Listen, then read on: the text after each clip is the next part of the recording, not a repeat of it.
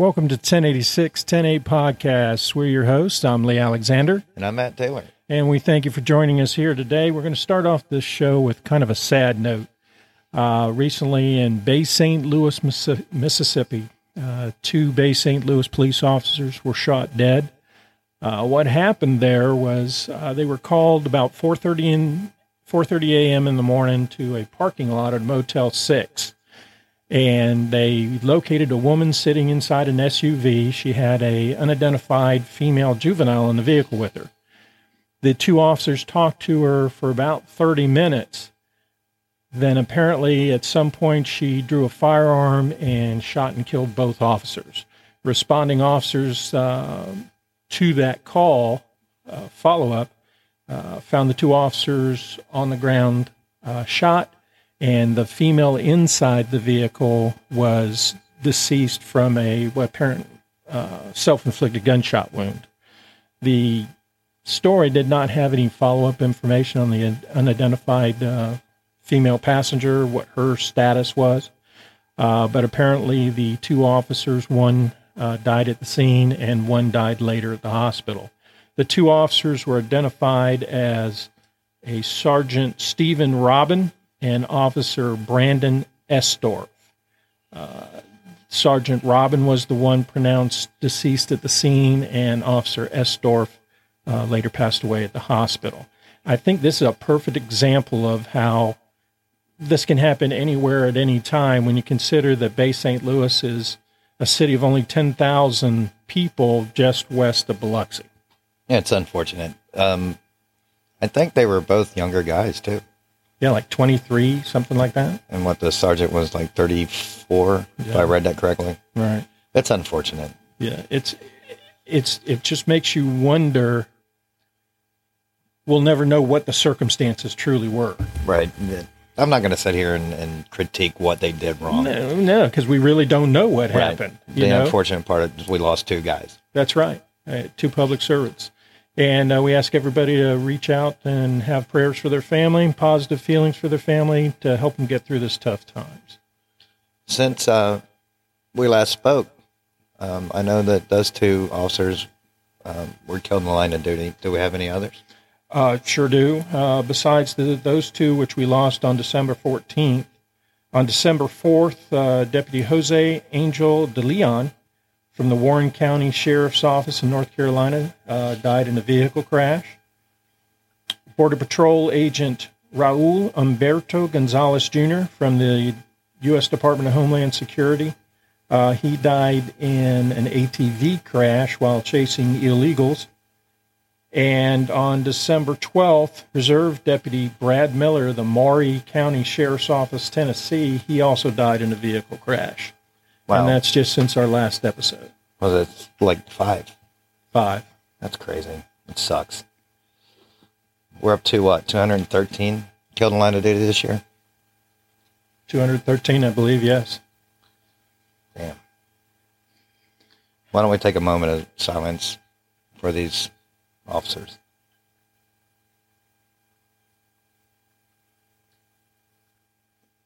All right, thank you so much. All right, let's move on to our next story. Our next story, sadly, has to say is again involving a deceased officer. Though it was not in the line of duty per se, it's still a shame because it's an individual doing the right thing, I guess you could say. An Alaska state trooper was killed by a muskox. What? Yeah, a muskox. My understanding, it's kind of like a buffalo, maybe with a little bit bigger horns. He was out trying to scare a group of muskox away from a dog kennel at his residence to make it safe for the dogs in the kennel, I guess. And one of the muskox attacked him. These are 800-pound animals, so they're large. And sadly, he was declared deceased at the scene, simply for being at home. What kind of animals we have up there? I don't know, but that's why I don't live in Alaska. They got big things up there. Shit.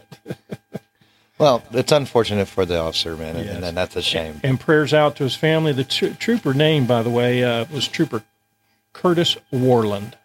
and he was declared deceased at the scene, and our prayers go out to him and his family. Now let's go on the brighter side. Let's look at something a little bit happier, and let's talk about a Good Samaritan. All right. Recently, a California Highway Patrol officer was sitting in his patrol vehicle on the side of a freeway working a traffic accident.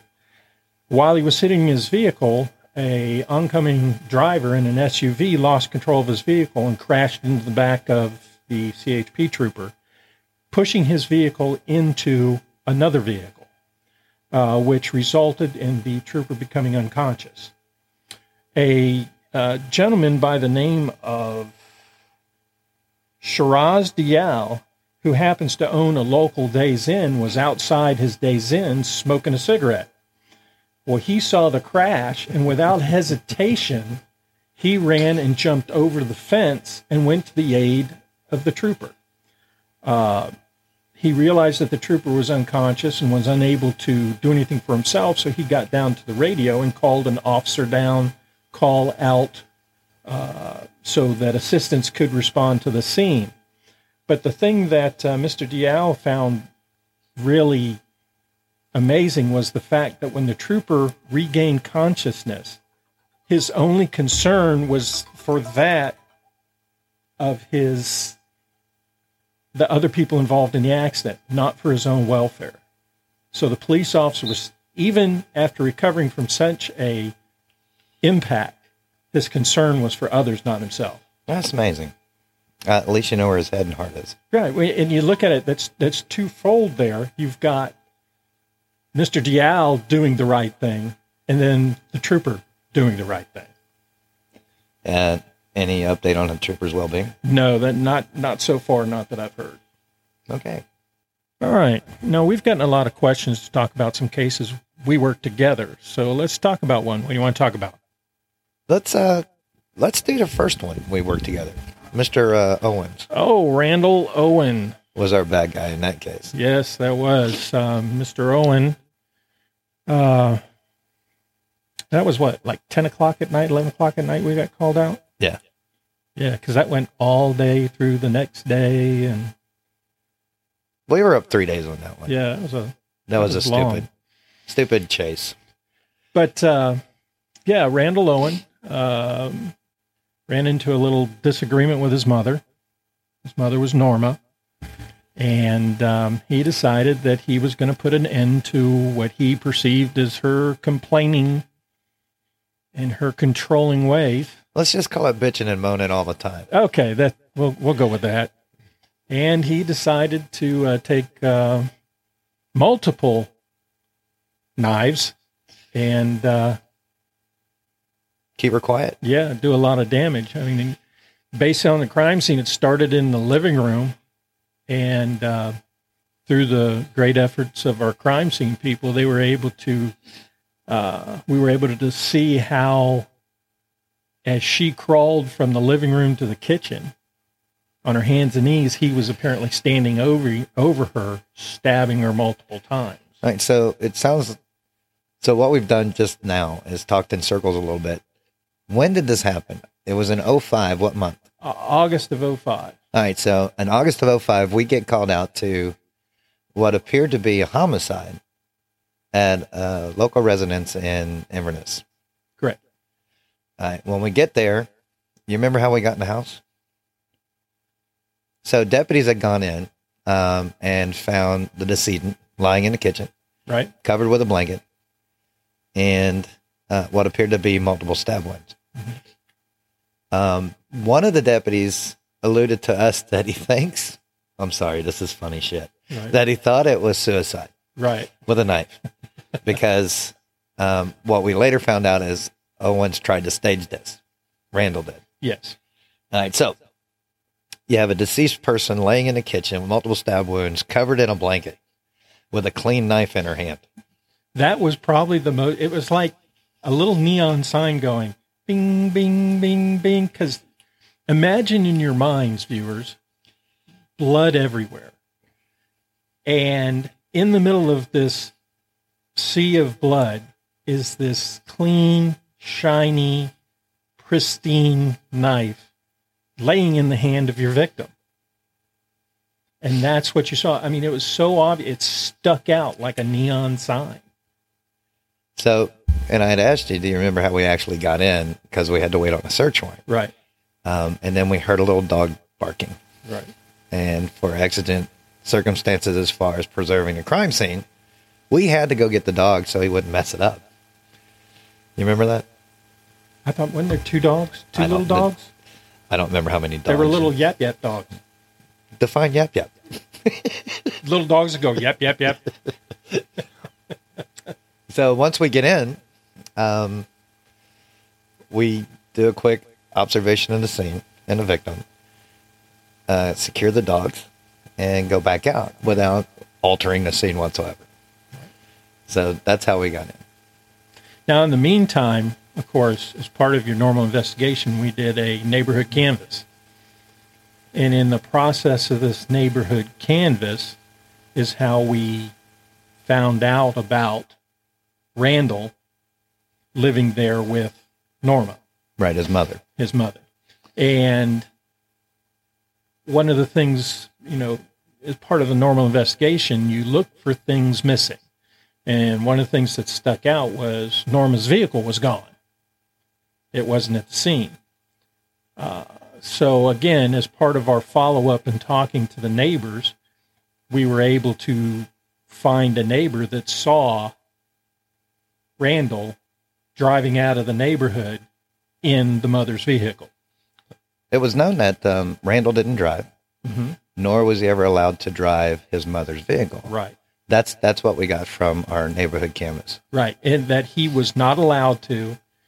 She would never give him permission to because of his inability to. Right. And so as a result of that, we were able to get a Bolo put out for it froze there. You've been retired too long. Yeah, too long. We got a Bolo out looking for the vehicle. And that's how our things started to progress from there. Right. We also made contact with the brother. The brother or the other son. It depends on who we're talking about. Yeah, Randall's brother. Randall's Norma's brother. other son. And he was adamant that Randall had some issues and mother was very controlling and was never allowed him to take that vehicle. Right. So with that, a bullet was issued. We secured search warrants. Man, we worked our ass off on that case. And it went all night long, all through the next day. Right. And then they subsequently located the vehicle in Orlando. Right. Actually, he had walked into a rental car place trying to rent a car. But that's right. For some reason, they declined him, and he went back out to the vehicle, and the people at the rental car place were suspicious of the way he was acting. So they called the police department, and they located him and found the Bolo in the system when they located him. That's right. That's right. And then we got called to go to... Well, he was transported to the hospital for medical reasons. Right. Because he had supposedly been under hospice care for years. Well, why don't you describe Randall for everybody? Randall was a unique individual. He was tall and skinny, but he had a walked with a cane. Yes, he had a unique feature. He had a very large growth tumor on his stomach, just above the groin. And we'll stop right there as far as dealing with about him until we get to the hospital. Right. And we speak to him at the hospital. Very good. So we end up getting a call that they have the car and Randall at the hospital there in Orlando. Right. So we now have to make arrangements to go speak to him in Orlando. However, the bosses, being concerned with our condition, having been up so long, they assigned another detective to drive you and I to Orlando. But the one thing that I had them do is I had them stop by my house so I could get a pillow. Of course you did. And we slept on the drive to Orlando before we got there. Well, then we get there. Well, hang on. Go ahead. Let's talk about Norma for a minute. Okay. We secured the crime scene, got search warrants, and our crime scene techs went in and started photographing and documenting all the evidence. The medical examiner's office eventually showed up. Right. She was subsequently transported to the medical examiner's office where they began their examination. And just to give you somewhat of an idea how upset Randall was toward his mom. There were over 150 stab wounds where they stopped counting. There were 2 steak knives broken off in her jawline and in her head. Yes, in fact, when we first looked at it, we thought she had braces. Right. But we were seeing the blade through the slight opening in her mouth. Right. So we're getting all this information. So at that point, there's specific things that we know we're going to look for when we get to actually talk to Randall. That would be cuts on his hands, especially with that much blood and that much rage. Slippage. You're going to have slippage on them. Right. And I think that's why a couple of knives were broken. And I don't know if anybody's aware, it's extremely hard to break a steak knife. It truly is. So with that in mind, we finally get to the hospital and we meet up with Randall. But actually, before we met Randall, we met the actual real-life version of Doogie Howser. Oh, yeah. Yes, the doctor that was caring for Randall came out of the room to talk to us, and we both looked at him and thought he was 12 years old. He really looked like, I don't know if anybody remembers the TV show, Neil Patrick Harris, or was it Neil? I don't know those guys. Yeah, Neil Patrick Harris, I think was his name. The actor that played Doogie Howser, which was the teenage doctor. And that's what this guy looked like. It was like, really? The funny part about dealing with the doctor wants to give us all this medical background, training, and experience that he has. And subsequently come to just finish his internship. And he knows everything, ask him, he'll tell you. Oh, yeah. And so we went in and we started having a discussion with Randall, of course. Like, if you remember, Randall was very coherent, intelligent during the normal part of the beginning part of our conversation. Mm-hmm. Very forthcoming, said Mom had let him borrow the car, yada, yada, yada. Right. And then we started asking him hard questions. Right. Well, we started off as if she was okay. Right, I remember that. And that the reason we're here is because she was concerned for his welfare and if he was okay. It was about that time he turned. Yes, real quick. Randall got odd. And at some point, that's when the tumor came into play. Because Randall would grab the tumor and rub it and say, I've got snakes in my belly. Yeah, Randall was odd. Definitely a strange fellow. So we talked to him for a while, and he never made any admissions, did he? None. It was different. Again, when we started asking him hard questions, he went just south of the border mentally. Kind of did a lot of pauses. Right, I think it was all a show. Yeah, he wasn't a dumb guy. No. Different, but not dumb. No, he had issues. Oh, he had some medical issues, maybe some mental issues. Obviously, had violent tendencies. Yeah, because I'm trying to remember now. There was about a frame to a Harley Davidson motorcycle involved. Right. Apparently, one of the arguments that we heard about between Randall and Norman is she wanted him to get that motorcycle out of her garage. That's it. And that was his pride and joy. Even though it was in bits and pieces all over the garage, it was still his pride and joy, and he wasn't going to have it. Right. We got that from the brother, didn't we? Yes. Yeah. But we did. We talked to Randall for quite a while. He never came off and made any admissions. So he was eventually arrested for the theft of the mother's vehicle. Right. Transported back to Citrus County, where he was eventually charged with first-degree murder. Mm-hmm. But however, prior to trial, he passed away. It happens. Yeah. The reality is it saved a lot of taxpayers' money. And a lot of time on our part. Right. But that was an interesting case. Didn't know Norma, but everything we heard about her, she was somewhat of a controlling mother. Mm-hmm. But a hardworking person. Right. She ran some rental properties, I believe it was. But still, her demise wasn't justified. Yeah, nobody deserves to go out like she did. No. That's a shame.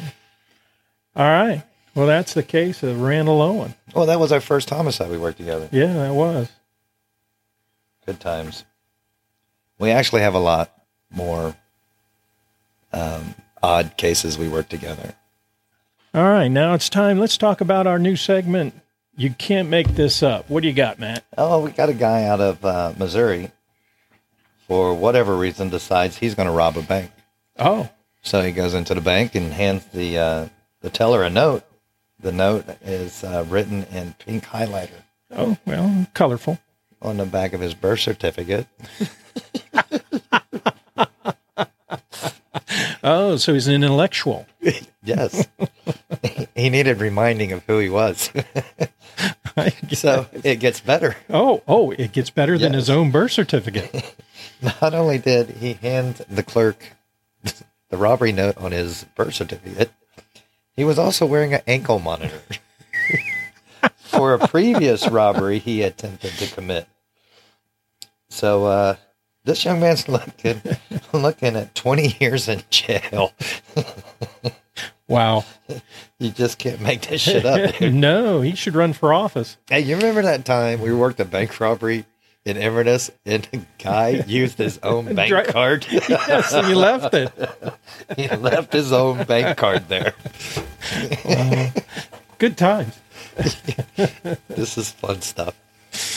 All right, everybody, that'll do it for this week, and we thank you for joining us and talk to you soon.